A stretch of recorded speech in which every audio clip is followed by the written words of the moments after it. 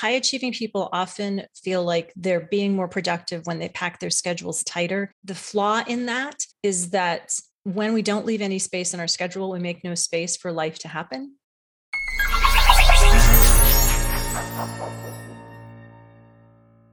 Hello and welcome to Doc Working, the Whole Physician Podcast. I'm Jill Farmer, a lead coach at docworking.com.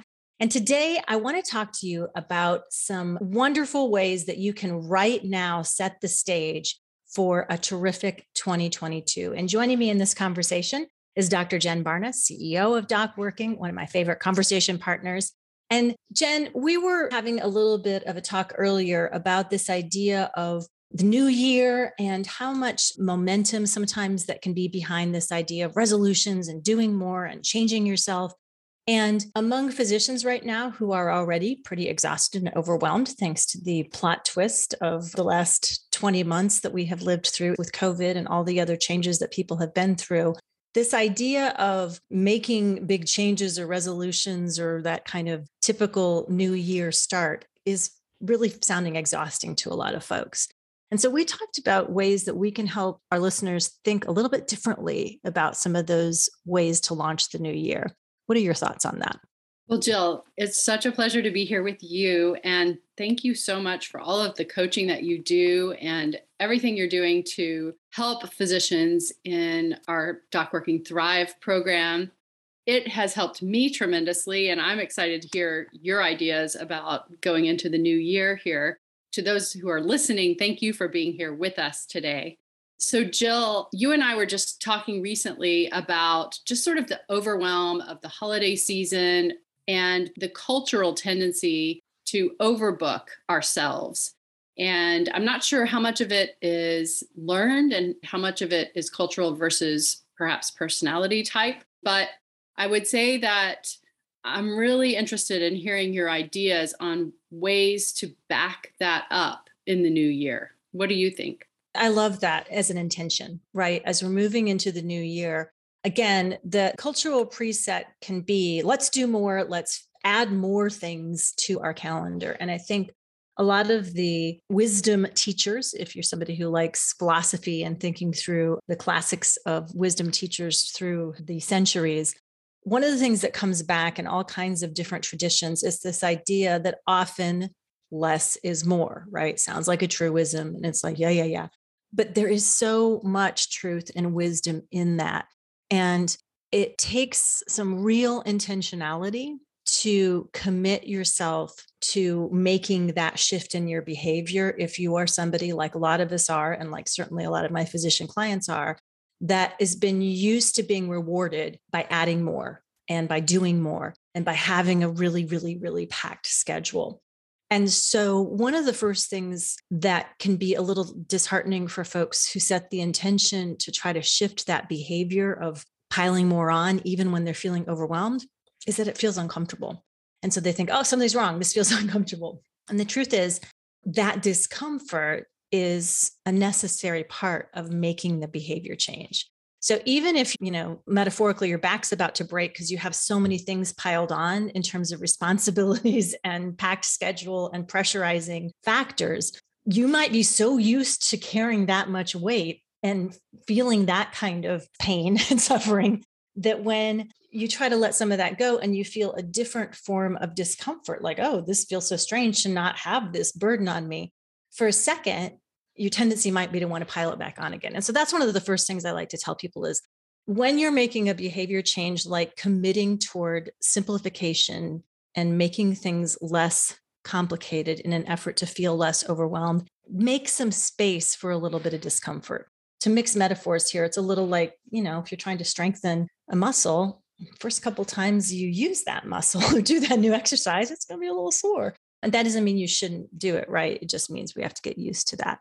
Can you identify with that, or what comes up for you as you hear that? Well, it's a combination of definitely identifying with that and also a tendency to perhaps pile on things, really work-wise, but things that I enjoy doing. So I feel like there's a little bit of a struggle between feeling like if you have downtime, there's like a self-judgment that that's, lazy or, there are so many other things to do. So like, how can you ever have downtime, basically? How do you justify that? I think that perhaps is the dialogue in the back of my mind. Great question. I think a couple of things to note. Number one, high achieving people often feel like they're being more productive when they pack their schedules tighter. The flaw in that is that when we don't leave any space in our schedule, we make no space for life to happen. And so we end up in a situation where it's not an efficiency, it's actually a giant inefficiency. Because when there's no space for unexpected things to happen, then something gets knocked off the schedule, or you can't work within the container of time you actually have to do what you're doing. And so then it starts to bleed out or to contaminate time of other things that you have planned. And so there's a practical perspective for changing the habit of packing your schedule too tight and for leaving some space. And that's to just become more efficient by making space for things that are there. Now, the second point you make, which I think is really the heart of your question, is how do I not feel guilty if I not only leave space for something else that's unexpected, but just leave space to either do nothing or to just organically let something show up that I might just feel like doing in that time, or doing something that I don't associate as productive or checking off a list, or that I don't get credit for if I do. And that's a little bit of a deeper question, right? Because that's that connection that a lot of us have in our culture to busyness and worthiness. Over time, it's part of our spidey sense, our deeper wisdom starts to say, being really busy and doing more and checking more things off my list does not make me more worthy than people that are more comfortable just being and letting space in life happen and notice what organically or spontaneously shows up in that time. So our wisdom knows that to be true, but we have this imprint in our brain that says, nope, busy beaver, do more, being busy, that makes you worth more. Our busyness and our worth are, directly related on the dial. And so you're right. The question kind of beneath your question is, does that take some untangling and some willingness to be a little uncomfortable until we learn how to sit with some space and what being feels like versus the doing? Yeah, it does. Is it worth it? Yes, it really is worth it, because there's something iterative or that's much more nourishing to us once we learn to get comfortable with letting that space recharge our batteries, refill our tank. That makes complete sense. And it reminds me of one of our earlier podcasts. I think it was with Lisa Kuzman, leadership coach on our team. She was talking about how she leaves space in her day for things that inevitably come up, but are unexpected. Mm-hmm. And I thought that was a brilliant idea, which not something I had done previously. I tended to just book the day full. And then of course, those things always come up and then there's no time, something else has to give. And then you feel like you didn't accomplish what you were trying to do that day. The other thing that I've noticed, and I'm curious about your advice on this, is underbooking time. So like I'll think something's going to take 10 minutes when in reality it takes 45 minutes, and you do that 2 or 3 times a day, and that blows your schedule up as well. So I would love to hear your advice from a time management perspective if possible, and then also just about your advice on how to make room and simplify in terms of scheduling and really moving toward the concept of less is more. 2 great questions. So the first one, there's data that shows that optimistic people tend to be a little bit worse at time management. And that's because of what you talked about, that sort of optimistic time blocking. The solution to that is not become less optimistic. I'm not saying that. It's to notice the pattern of my behavior. Oh, yeah. Isn't that interesting that I want something to take 10 minutes? And so I block 10 minutes for it, even though I've noticed that there's a pattern that it tends to take 45 minutes. So I'm going to get a little uncomfortable because I really rather be able to get more things done in less time. Take a deep breath and get just a little uncomfortable and try blocking not 45 minutes, but an hour for something that I kind of want to block 10 or 15 minutes for and just see if I can speed through it. And that takes a minute, but ultimately it is much more motivating when you block an hour and something takes 45 minutes or 48 minutes, and then you have 10 minutes to change the channel in your brain, take a break, get a beverage, come back to the next thing, than it is to be scheduling something for 10 minutes, watching the clock, noticing you're behind, being distracted, making mistakes, and then never feeling like you're getting it all done because you're on the hamster wheel of always underestimating what's there. So there's real benefit in changing that pattern of behavior if you're somebody like a lot of optimists who tends to underestimate the time. And it'll take some playing with it. It's practice. Shoot for 10% better. If, right now, everything you schedule, you don't get completed within the amount of time. Try for 1 out of every 10 things you schedule to get closer to the actual time. And over time, as you improve 10% at a time, you'll get better. Same thing I think is true for the second part of your question, which is how do I simplify and think about just making more space in my schedule and kind of in the way I'm approaching my life. And I think one of the things that can be helpful is to do the practice of a brain dump where you just get a piece of paper. It's kind of helpful to do it in pen and paper and get onto paper all the things that are kind of spinning around in your brain that you should be doing or that you want to do or that you need to do. And once you get it out of your head and onto paper, that's a better place for you to calmly, right? Take some deep breaths, get yourself into as calm, clear, and connected state as you can. Looking at it through the lens of really wanting to be deeply rooted in the value of simplicity, clarity, and doing what matters to you most. That's a better place to edit that list and to more realistically focus or distill your energy, your time, your actions, what you do and how you are in the direction of the things that matter to you most. We know in life that we're much more satisfied long term. We have an easier time being in relationships with other people when we're acting in alignment with our values, which is just another way of saying doing what really matters to us most based on our personalities, our values, how we were raised, et cetera, et cetera.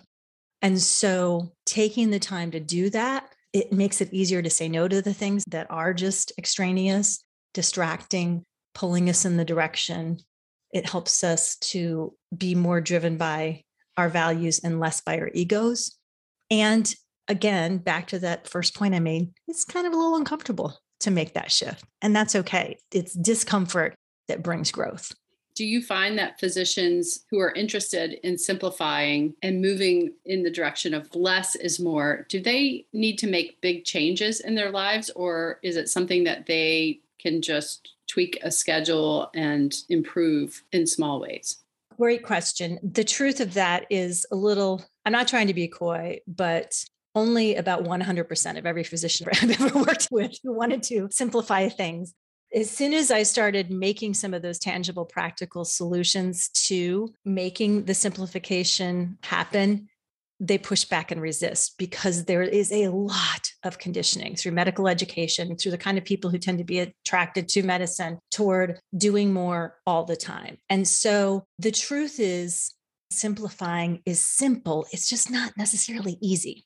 So the solution to simplifying is to do fewer number of things so that you can achieve more on those fewer things that matter to you more. So instead of doing all the things and spinning your focus and your intention and your direction in so many different ways, when you challenge yourself to distill it down to the things that really matter to you, you can experience often a deeper and richer connection and results and a sense of accomplishment in those things. But the price of admission for that is getting more comfortable with the discomfort of saying no, leaving space in your schedule, and daring to say, this is what really matters to me, and I'm going to focus my attention there. That's mind-boggling advice. I'm going to take that and think about how I can integrate that with my intentions for the new year. What is your advice to us as a way to approach the new year? So my final thought for all of you physicians is, first of all, to pause and to give yourself some credit for the incredible work that you did in the last year. There's always a tendency to think, oh, I should have done more. And I think if you really sat back and looked at your calendar or even went through your photos on your phone, you might think, my gosh, a lot of different things happened this year that I was a part of. And taking that in first can help focus our energy in the new year in a more constructive way and less overwhelming way. And once you've done that, circling back around to that process of do the brain dump, then edit the brain dump based on the things that matter to you the most. And then give yourself permission to say, for the month of January, I'm going to try to experience 10% more whatever, whether that's sleep, space and peace in your schedule, things that matter to you as a functional human being in a way that lines up to your values.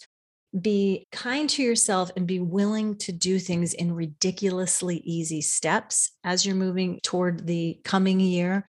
And I think you'll find you end up in alignment, making progress on things far more than you were if you were trying to make changes and do all the things in all the ways that some of the old patterns of resolutions and making changes in the new year kind of direct us to do. We love having you as physicians in our audience. We're so grateful that you take the time to listen in and learn with us. And it is the perfect time for you as a physician to join our Thrive community of physicians. So please hop over to docworking.com, discover everything you can about Thrive. You can even schedule a time to ask us any questions you have about it. But we know, Jen and I both do, as well as the rest of the Doc Working coaching team, that really Thrive is just what you need to make 2022 your year. Jen, final thoughts?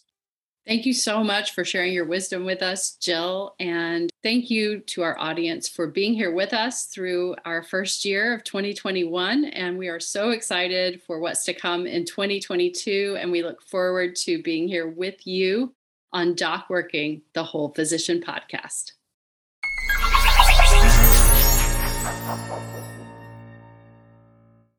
As a physician, your schedule is packed. There is too much to do and not enough time to do it all. That's why you need proven time management tools and ideas that can help you get control of your time, help you get more done in less time, and help you make time for the things that really matter to you in your life. And you need proven time management skills that have worked for doctors just like you. Plus, you need to learn about these great time ideas on your own schedule, on your own time, when it works for you, from the comfort of your own home. I'm Amanda Taryn, producer of Doc Working, the Whole Physician Podcast. Thank you for being here. Please check us out at docworking.com, and please don't forget to like and subscribe. Thank you for listening.